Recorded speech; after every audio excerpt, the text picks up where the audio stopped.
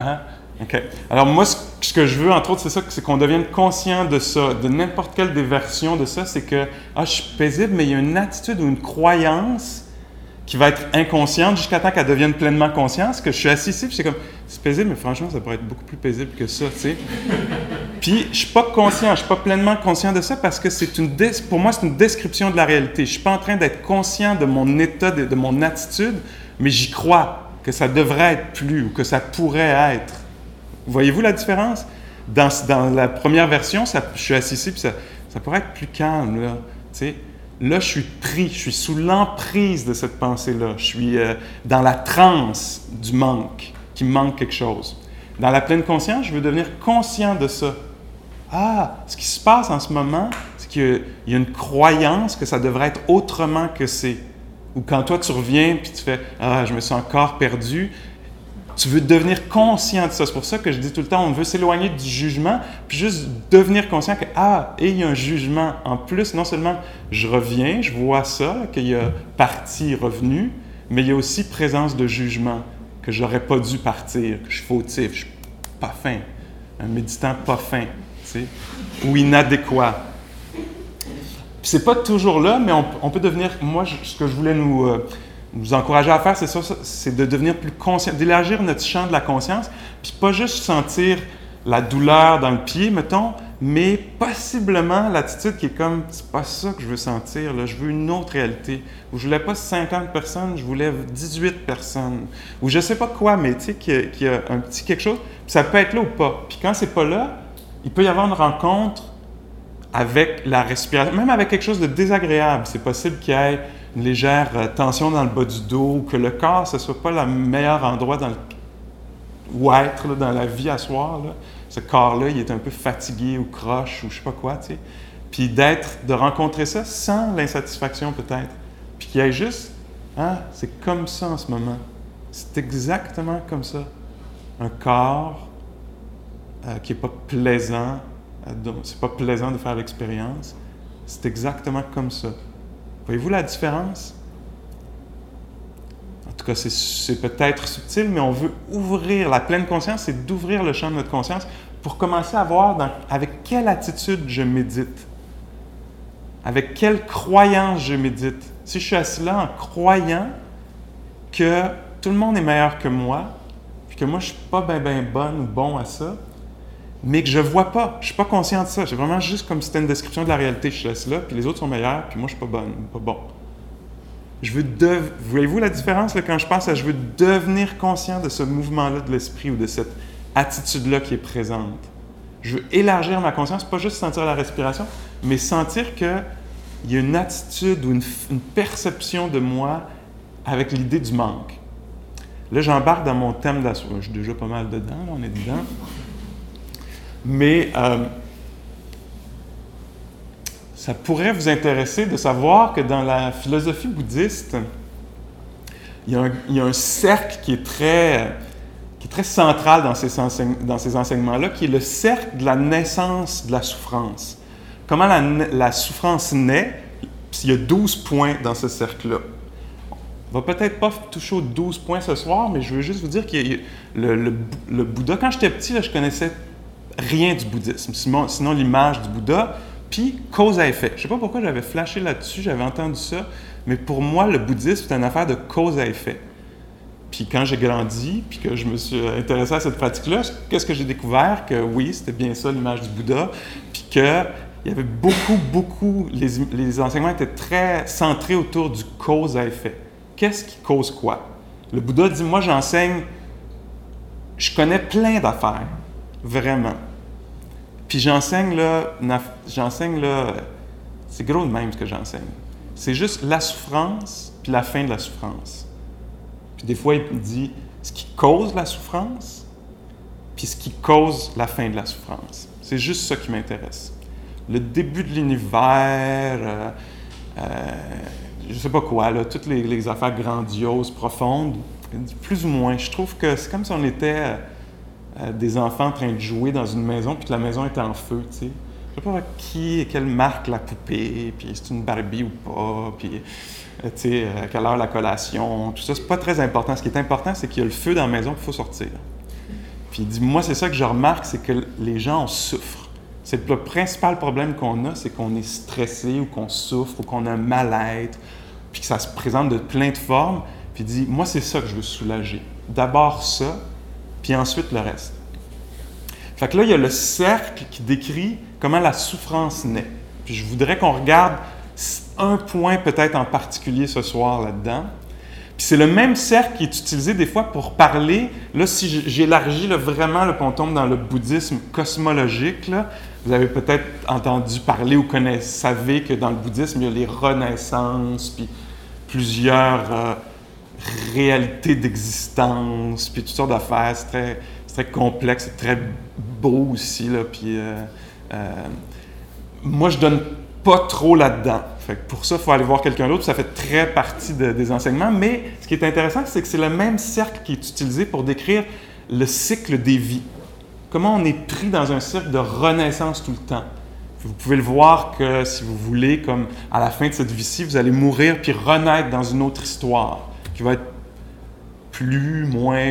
probablement aussi complexe que celle-ci, en étant éloigné de ce que vous voulez, en étant prêt avec ce que vous voulez pas, puis des circonstances extérieures difficiles, puis des émotions intérieures difficiles. Puis là, vous allez mourir, puis renaître. Il va y avoir une renaissance dans une autre vie. Le cycle de ça, c'est le même que celui de la souffrance.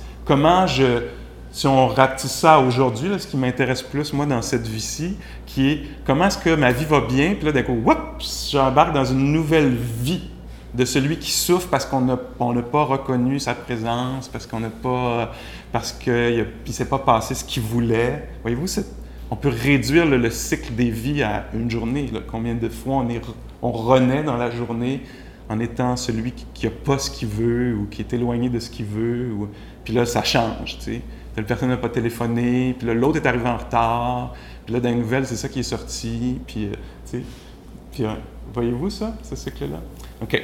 Alors, le point qui est comme le premier point de ce cercle-là, qui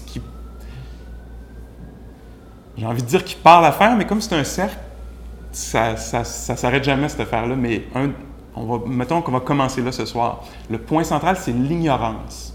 L'incompréhension de qu'est-ce qui est quoi, puis qu'est-ce qui mène à quoi. Puis l'ignorance, ça se présente beaucoup dans nos vies comme l'impression qu'il manque de quoi, qu'il me manque de quoi, l'insatisfaction ou être inadéquat. Il me manque quelque chose. Je ne suis pas assez de même. Lui, elle est de même. Surtout lui, elle dans l'annonce. Lui, elle dans l'annonce, ils l'ont. L'ignorance, c'est quelque chose qui s'entretient. C'est pour ça que ça fait partie du cercle, parce que ce qu'on fait, ce qu'on nous dit, on conditionne cette ignorance-là, puis on refait un autre tour, puis un autre tour. Puis, comme un de mes profs, j'enseignais cette semaine, la semaine passée, là, jusqu'à dimanche, j'étais en Californie dans une retraite pendant une semaine, puis on était, souvent quand j'enseigne dans les grandes retraites, il y a beaucoup de monde qui viennent, on était 70, d'ailleurs 70 gays, lesbiennes, trans, queer, bi, c'était vraiment la communauté LGBTQI, si ça vous dit quelque chose. Puis on était donc 70 personnes qui avaient des similitudes là, dans le rapport à l'oppression, à être ciblé, hors de la norme, dans la façon d'exprimer son genre ou de vivre sa sexualité. Alors qu'on s'est retrouvés, des fois, il y a des groupes de retraite comme ça qu'on fait affinité. Des fois, c'est des avocats. Là, c'était des LGBTQ. C'était une très belle retraite. Puis le prof qui était là, Arina, qui enseigne depuis très, très longtemps, elle parlait de ça, de cette insatisfaction-là, de ce sentiment d'être inadéquat. Pour les gens queer, gays, lesbiennes, homosexuels, c'est quelque chose qui est très, très renforcé dans notre culture. Hein? Là, si vous voyez les débats un peu aux États-Unis en ce moment, entre autres, là, où est-ce que le mariage gay, puis il ne devrait pas avoir le droit, puis c'est pas naturel. Fait qu'il y a un renforcement de cette ignorance-là, tu sais, qui fait que la personne se retrouve à se sentir inadéquate. Mais c'est pas grave, même si vous n'avez pas la chance ou l'honneur d'être gay, lesbienne, trans ce soir, c'est pas grave. Vous avez sûrement votre propre expérience de se sentir inadéquat. Les corporations se font un devoir, ils dépensent des milliards de dollars pour vous rappeler que votre peau est trop sèche, que vous allez vieillir, que c'est vraiment pas de même que vous devriez être habillé, mais comme ça, que c'est pas ce char-là que vous devriez avoir, mais celui-là, que des vacances, ça c'est vraiment, des vacances dans le sud, c'est vraiment ça être heureux, ou sinon en Europe, ou, tu sais, puis toute la machine travaille pour nous dire qu'on est inadéquat, tu sais, que on a besoin de s'améliorer. Même la machine spirituelle peut faire ça. Que je viens ici parce que je veux être plus comme ça, je suis pas correct de même, tu sais. Fait qu'on peut, hein? Alors, toute la machine construit de l'ignorance autour de ça, tu sais, que eux autres, dans le people, ils l'ont donc, tu sais. Même s'ils ont des jeans troués, puis une tuque sur la tête tout croche, ils apportent bien, puis ils l'ont parce qu'ils ont du pouvoir, tu sais. En tout cas, voyez-vous, non, mais j'ai l'air d'en mettre épais, mais vraiment, vraiment pas, là. Puis donc, ce feeling-là d'être inadéquat, tant qu'on va nourrir ça, on va être dans l'insatisfaction, puis on va courir après quelque chose. On va courir après obtenir quelque chose, posséder quelque chose. Même Arina, quand elle parlait de ça en fin de semaine, elle a un côté très militant, très activiste, que moi, j'adore, là. Mais elle disait, c'est comme ça qu'on s'est mis à posséder des terres. C'est comme ça que l'idée nous est apparue que la terre pouvait appartenir à quelqu'un. Si tu demandes au peuple des Premières Nations, ils vont te dire non, t'es de passage. Si tu regardes bien les affaires, c'est toi qui es de passage. Il faut que tu t'en occupes bien. Mais pas nous autres. C'est à moi. J'ai payé pour. Je vais te mettre une clôture là, puis tu vas voir, puis je vais te sortir le stock qu'il y a là-dedans, puis on va faire du cash là-dessus, je vais devenir riche. Il y a beaucoup de. Toujours cette idée-là que je dois posséder quelque chose. Posséder du terrain, posséder une personne, l'esclavagisme. C'est pas assez que je sois là, il faut en plus que j'en possède d'autres, tu sais. Ou posséder une femme. Hein? Hein? Alors, posséder une femme, là, dans l'histoire, on a vu ça, là, que la femme était une possession, là, tu sais. Alors ça fait... Tout ça, ça peut être nourri par ce sentiment-là qu'il n'y a pas assez, que c'est pas assez ce qui se passe, que ça prend autre chose. Que ce soit un nouveau coat ou être quelque chose, que je sois le statut, que je sois reconnu comme riche, avoir du pouvoir, ou au moins près de quelqu'un qui a du pouvoir. Ces mouvements-là qu'on peut reconnaître en soi, quand on amène de la pleine conscience, on peut voir ça en soi, comment la recherche du plaisir, que le plaisir va satisfaire. Je suis tout déprimant, là, ou ça va? Vous tenez le coup? OK. Alors, ce feeling-là d'être inadéquat ou d'insatisfaction, ça, c'est vraiment la carotte qui fait courir le cheval, ou c'est vraiment ce qui fait embarquer le hamster sur le truc. Alors, c'est important de voir quand c'est actif, cette affaire-là, puis quand on y croit vraiment que je suis inadéquat ou qu'il me manque quelque chose. Ça, c'est très, très puissant, cette affaire-là. Ça peut me faire plein d'affaires, tu sais, qui vont m'amener toute une autre... Un coup que je vais avoir ça, bon, là, je vais avoir ça plus. Un coup que je vais être ça, non seulement je vais vouloir ça, mais je me souviens que j'avais une amie comédienne qui, pendant plusieurs années, n'avait pas de travail comme comédienne, puis elle voulait donc travailler, puis être reconnue, puis à un moment donné, elle a eu un rôle qui était majeur, là, tu sais, dans sa carrière, tout à coup, puis là, elle était reconnue de ça, puis elle n'a pas été... elle n'a pas été nominée aux Gémeaux cette année-là, tandis que certains de ses partenaires de jeu étaient nominés aux Gémeaux. Puis je jasais avec, puis tout à coup, j'ai vu la même insatisfaction qu'avant. Le thème avait changé, mais c'était la même insatisfaction. Puis moi, je ne dis pas ça en jugeant cette personne-là, là. Ce que je veux faire, c'est amener de la pleine conscience, puis voir comme « Wow, incroyable! Je voulais avoir un chum, mais là, je voudrais qu'il soit plus de même. » Là, je voulais plus avoir de chum, puis là, j'aimerais mieux en avoir un. T'sais. Puis, je veux dire, tous ces mouvements-là se présentent partout. Peuvent se présenter partout. En tout cas, il faut être conscient de la présence ou de l'absence de ça, parce qu'on dit que la souffrance est beaucoup reliée à ça. Alors, c'est important pour moi de devenir pleinement conscient, pas juste de sa respiration, mais de l'attitude intérieure. Comment est-ce que je vis ma vie? Comment est-ce que je rentre dans cet endroit-là? Je ne veux pas juger ça, mais je veux devenir conscient de comment cette transe-là peut me mener par le bout du nez, peut me faire dire ce que je dis, faire ce que je fais, peut me faire perdre du sommeil, peut m'inquiéter pendant la journée. Alors que c'est une expérience de manque qui n'est pas nécessairement vraie. Et ça n'empêcherait pas, s'il n'y avait pas l'expérience de manque, que je puisse me diriger vers des choses, acquérir des objets, dire des choses, faire des affaires. Ça n'empêcherait pas nécessairement ça.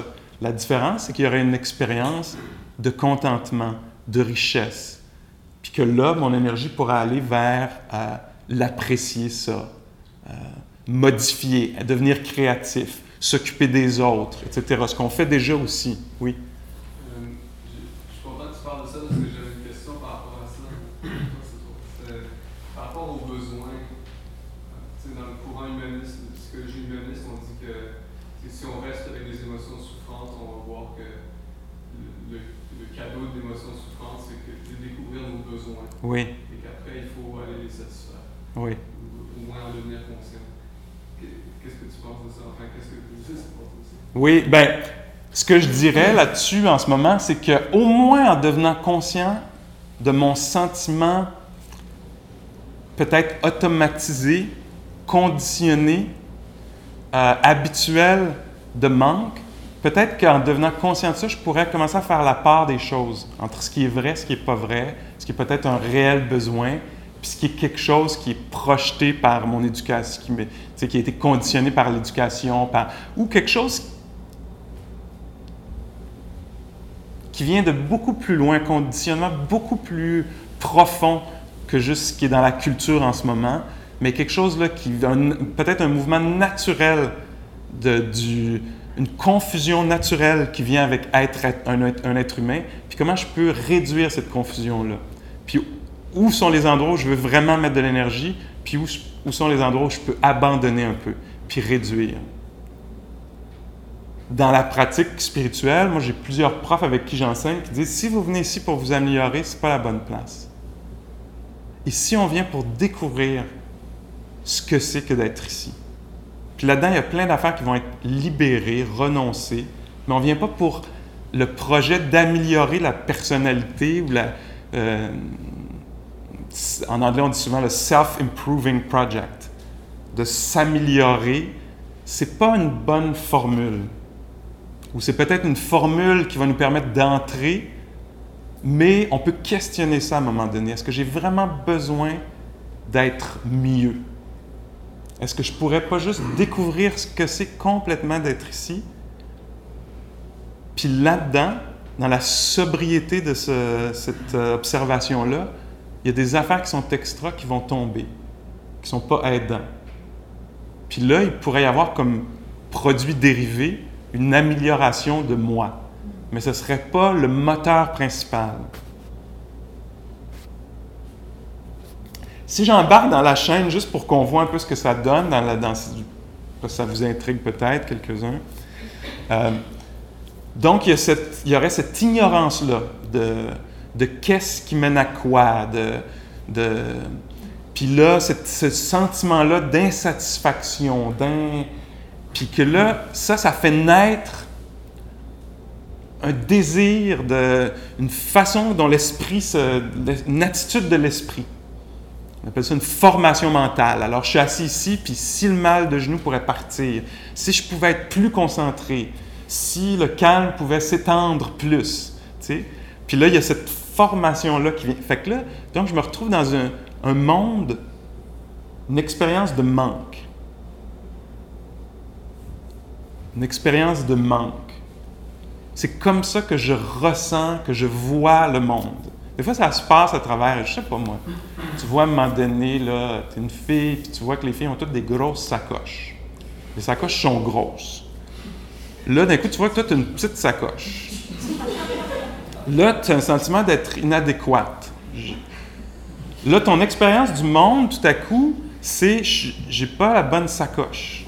Il faut qu'elle soit plus grosse. J'avais cru remarquer ça. Je sais pas si j'ai pogné une trend, là, mais...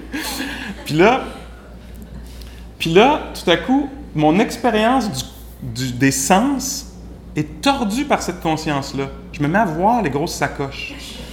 Ben oui, elle aussi, elle a une grosse sacoche. Puis là, je tourne les pages de ma gueule. Elle aussi, elle a une grosse sacoche. Puis en plus, ils ont je sais pas, moi, des franges ou sont mauves, je sais pas quoi, là, tu sais. Puis là, je viens de plus en plus focusé sur ça me prend une grosse sacoche de... Puis là, toute ma vie, ou en tout cas une partie de ma vie est prise par ça. Mes sens sont pris par ça. Mes contacts avec la réalité, ce que j'entends, c'est ça que j'entends, c'est ça que je vois. Vous pouvez remplacer ça par n'importe quoi. Là. J'utilise la sacoche parce que ça fait un peu rigolo, là, mais tu sais. Je pourrais prendre autre chose, là, tu sais. J'ai entendu le iPhone 5, tu sais. Ça, c'est dans le monde matériel. Mais le statut, là, ou je suis sûr que vous pouvez trouver quelque chose de personnel là-dedans. Peut-être pas si personnel que ça, mais un peu personnel. T'sais. Puis là, on voit, dans la psychologie bouddhiste, on déconstruit ça. Là, on dit l'expérience du monde, l'expérience des sens est teintée par ça. Il me manque quelqu'un dans ma vie.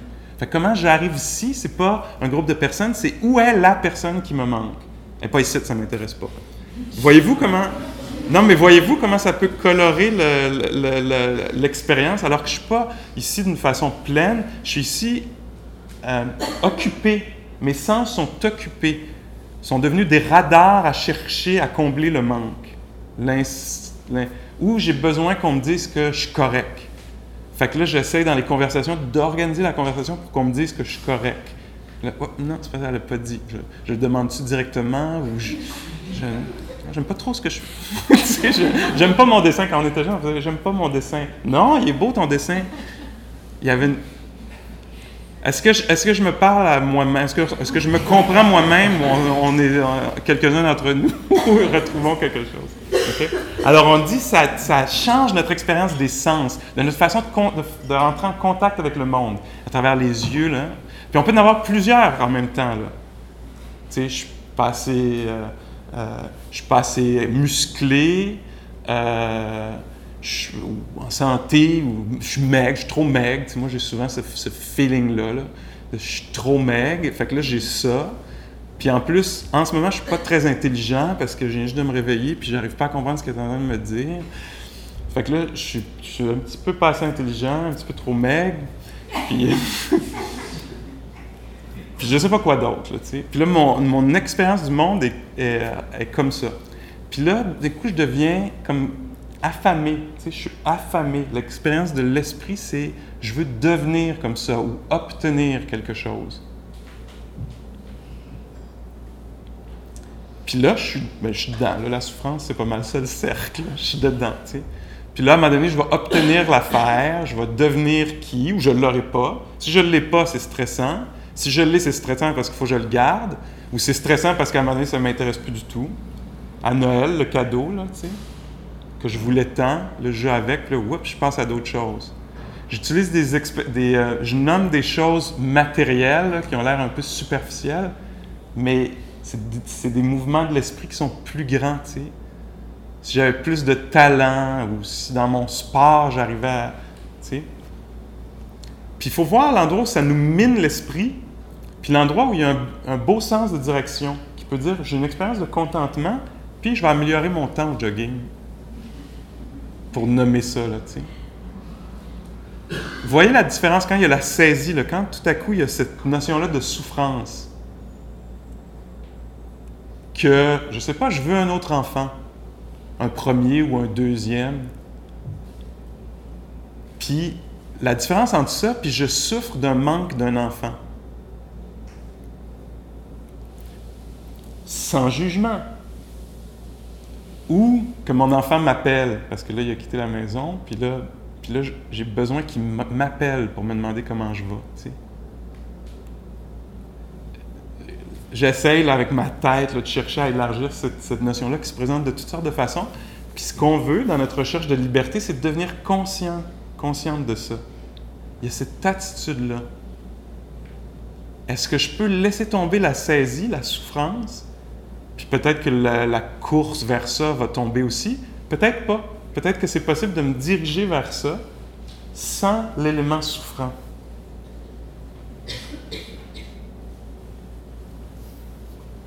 Je voudrais appliquer ça même à une situation. La barre dans le bouddhisme est placée très haute. Ou si vous faites du limbo, c'est ça? Elle est placée très basse. Mais disons qu'elle est placée très haute. Le Bouddha parle d'un bien-être qui est indépendant des circonstances. Alors moi, je dis que, là je vais pousser loin, même dans une situation où il y aurait une injustice, est-ce que ça serait possible pour moi de relâcher la saisie, puis que je puisse quand même me tenir debout, parler, aller chercher des alliés, je veux dire, faire tout ce qu'on fait dans une situation où il y a de l'injustice pour soi-même ou pour les autres, me protéger une personne, un groupe de personnes, utiliser ma voix, le pouvoir qui m'est donné, l'énergie qui m'est donnée sans qu'il y ait cette notion-là de manque, d'insuffisance. Est-ce que ça se peut?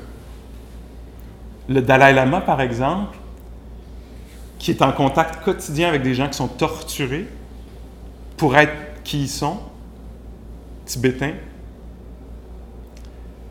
dit « J'ai une expérience de bonheur qui est assez soutenue. Même quand je parle à quelqu'un, je peux ressentir la compassion. Bien évidemment, je ne suis pas comme « Ah, il n'y a rien, c'est pas grave. » Mais il dit qu'il y a une certaine liberté qui fait qu'il peut être au milieu de ce qui se passe avec une certaine liberté d'esprit, ce qui, en fait, on dit dans les enseignements, ça dégage beaucoup d'énergie. Parce que si je perds beaucoup d'énergie à désespérer, en vouloir haïr la situation, tout ça, je peux perdre le sommeil, je peux perdre beaucoup de temps à ressasser d'une façon qui est peu aidante. Alors que si j'arrive à dégager le cœur et l'esprit, c'est pour ça qu'on appelle ça une pratique. C'est pour ça qu'on voudrait pratiquer à tous les jours un petit peu, qu'on voudrait pratiquer hebdomadairement avec un groupe, aller faire une retraite ou 2 par année. Puis c'est pour ça qu'on voudrait intégrer ça à notre vie, cette pleine conscience-là, être conscient de quelle est mon attitude, quelle est ma croyance, que je suis pas assez, que c'est pas assez, puis est-ce que je peux relâcher ça, puis tout de même me diriger vers quelque chose qui semblerait être pour mon bénéfice puis le bénéfice des autres. Fait que c'est ça qui est ça.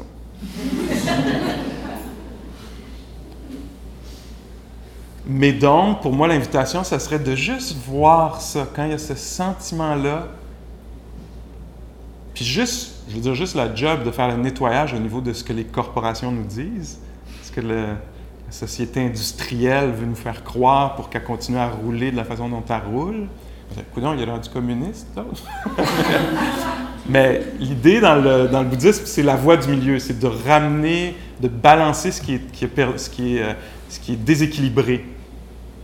Puis on voit là que c'est néfaste. Il y a quelque chose qui se passe qui est néfaste pour notre bonheur. Une présentation du bonheur qui nous en éloigne. T'sais? Fait que c'est bon là, d'amener un peu de pleine conscience, de discernement, puis de sobriété par rapport aux messages qui sont véhiculés. T'sais? Puis de faire comme « wow ».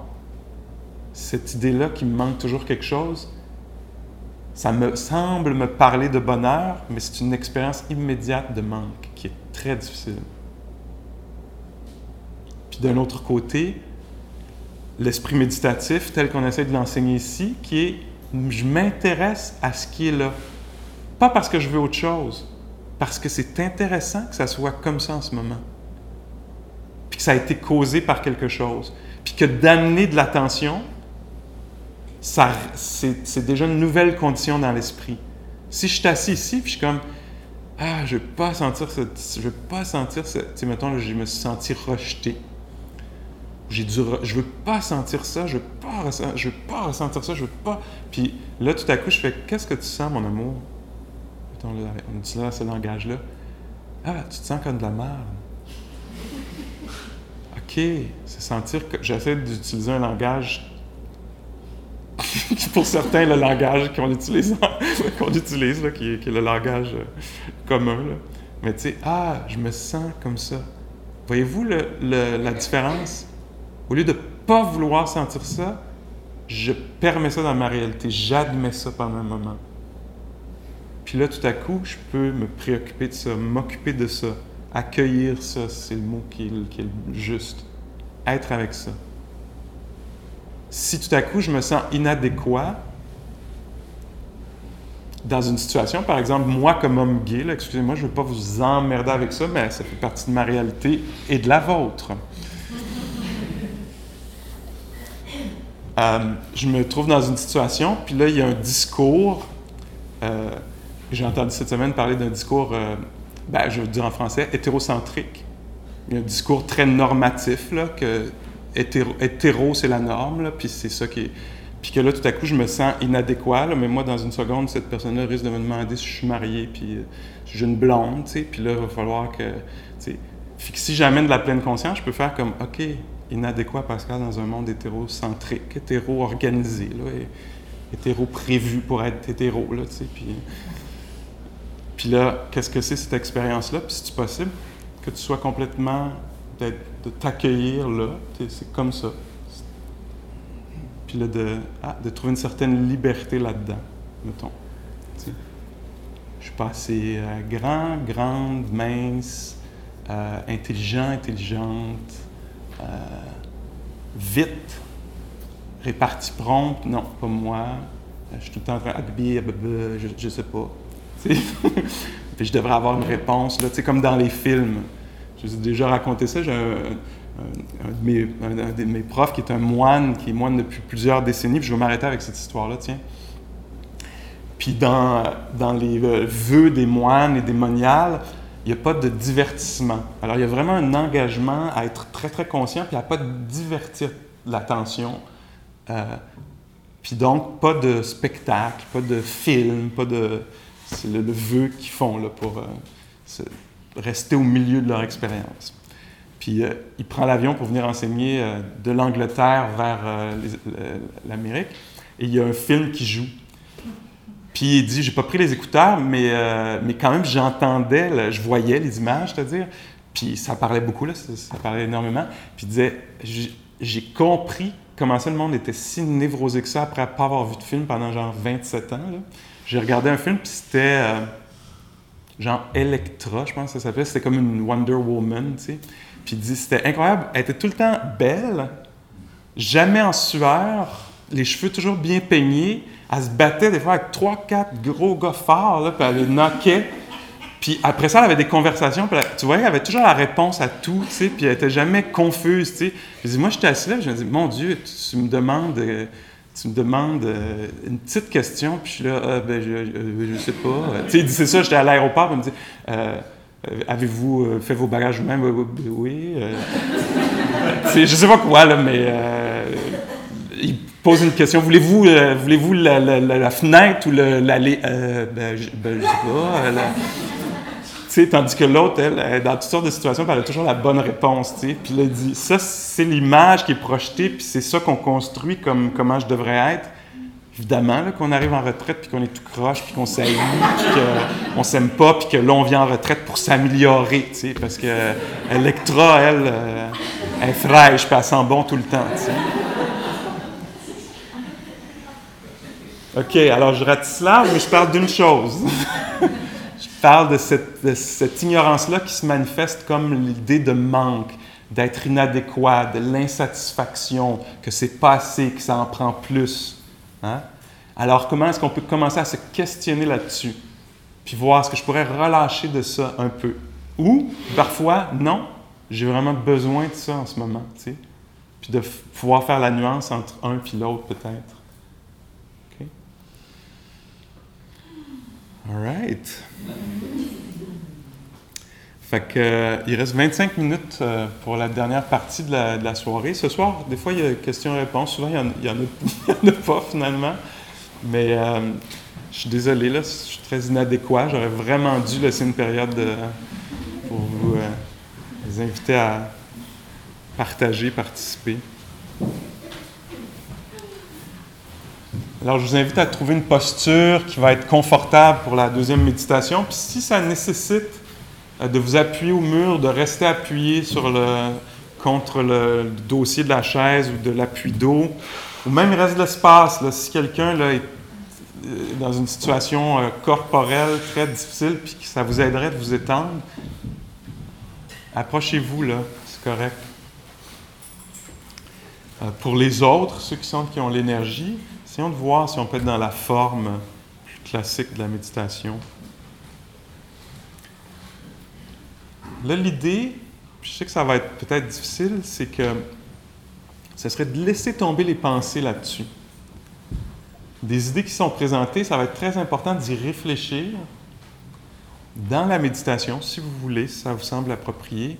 On veut descendre un cran plus creux un peu. On veut faire l'expérience directe du monde. Alors, pas réfléchir aux idées,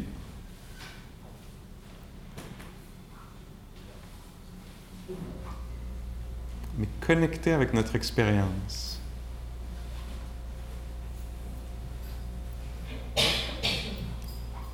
C'est en s'approchant d'un des sens, un des 5 sens, qu'on peut trouver une bonne porte d'entrée pour découvrir l'attitude mentale, là, ce manque-là, ou le contentement.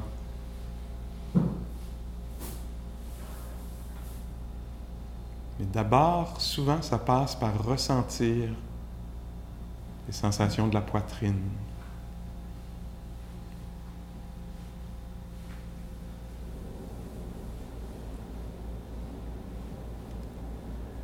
Ressentir les mouvements de la respiration.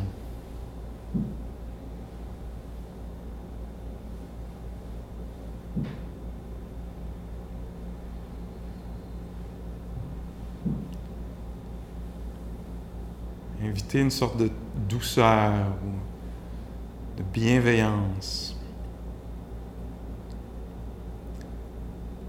En fait, parfois, le mot qui est utilisé, c'est plus l'absence de haine. Alors, ça n'a pas besoin là, d'être tout amoureux, là, cette attitude-là. C'est juste une attitude non violente.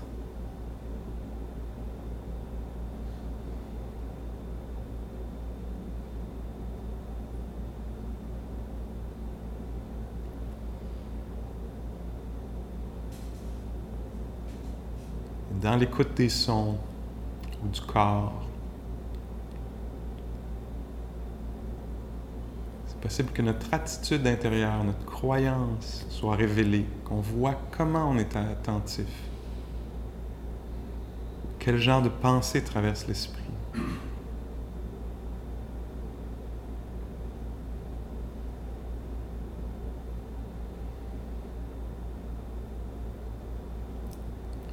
On n'a pas à creuser, à rien aller chercher en termes d'analyse ou d'expérience.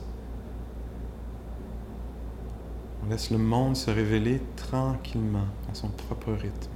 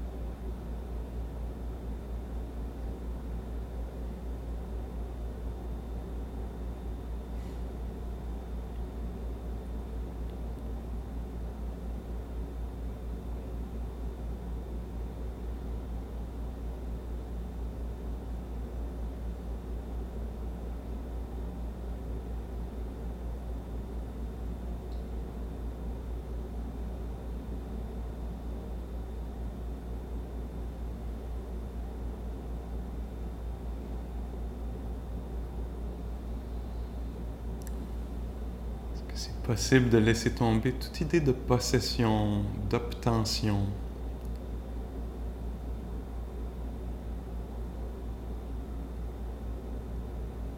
Pour laisser la conscience un peu plus pure.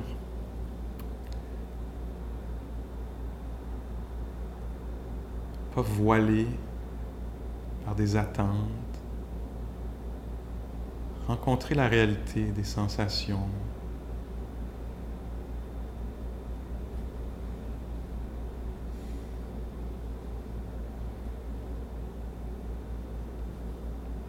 La réalité de n'importe quel phénomène qui se présente.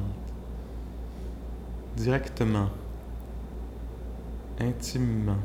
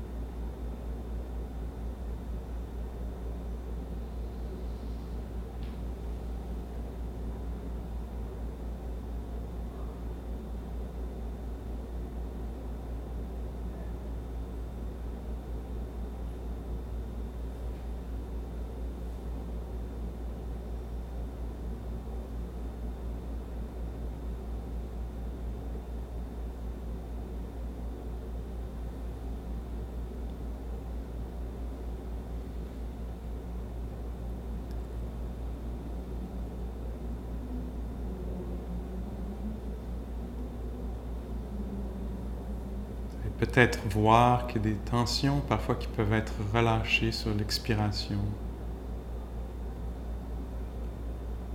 En relâchant les tensions, on relâche aussi peut-être une attitude mentale un peu rigide. Parfois c'est l'inverse. Si on se rend compte qu'on est un peu rigide à l'intérieur, on devient un peu plus amical, puis certaines tensions physiques se relâchent.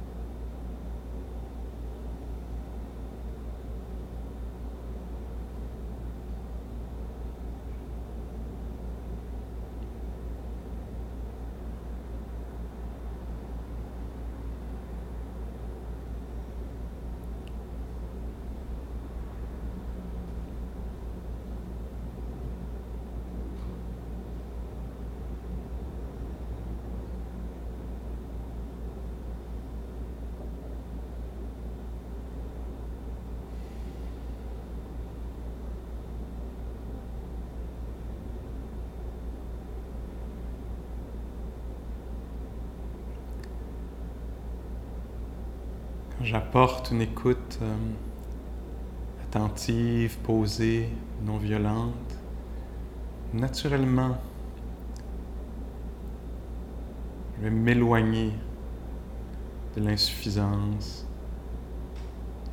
du sentiment d'être inadéquat. On n'aurait même pas besoin d'en parler. Naturellement, je tendrais vers le renoncement, cette attitude mentale-là qui n'est pas aidante.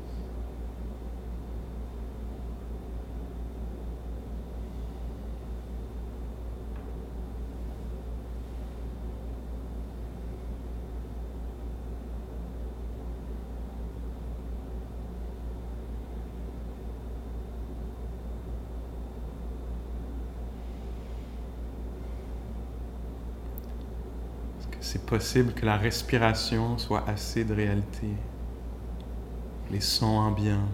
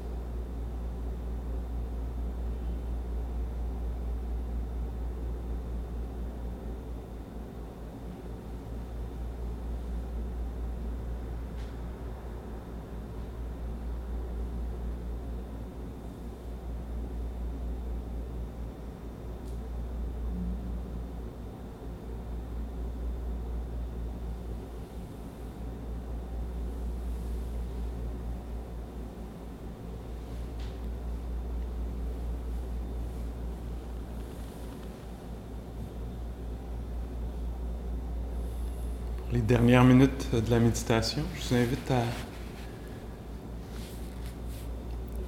considérer votre personne, cette personne-ci qui est assise sur ce coussin, sur cette chaise, cet être humain, d'une certaine façon fragile, qui ressent parfois un peu de confusion, qui est mélangé, insatisfait, peut-être, se sent parfois inadéquat, inadéquate. Voyez ce que vous voulez offrir comme souhait de bien-être à cet être-là.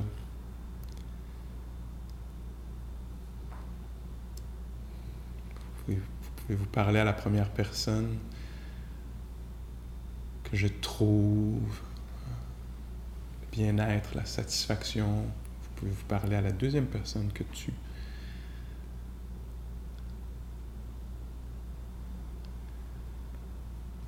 Que tu sois bien tel que tu es, que tu t'aimes complètement, ou que je m'aime complètement tel que je suis.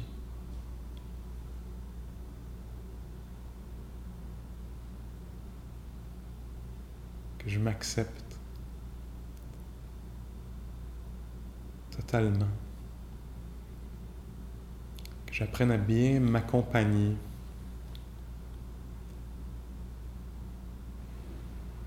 Que je prenne bien soin de moi-même. Que je fasse l'expérience de contentement.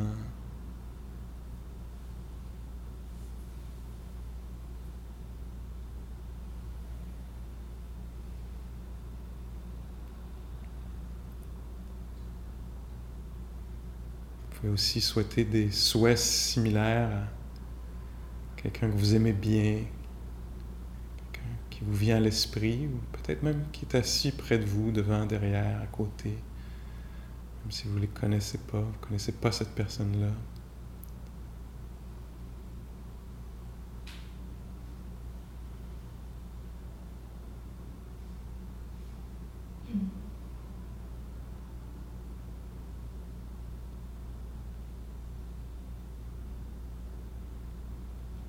Puisse t'apprécier,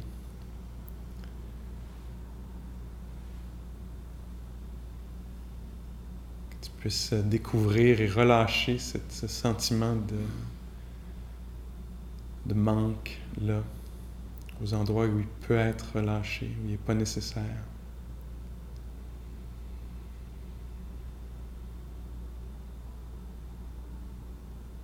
Que tu trouves un bien-être profond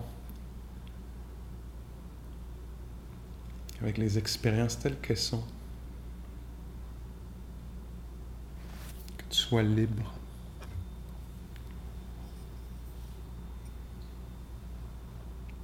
Que tous les êtres vivants fassent l'expérience d'une liberté profonde et durable.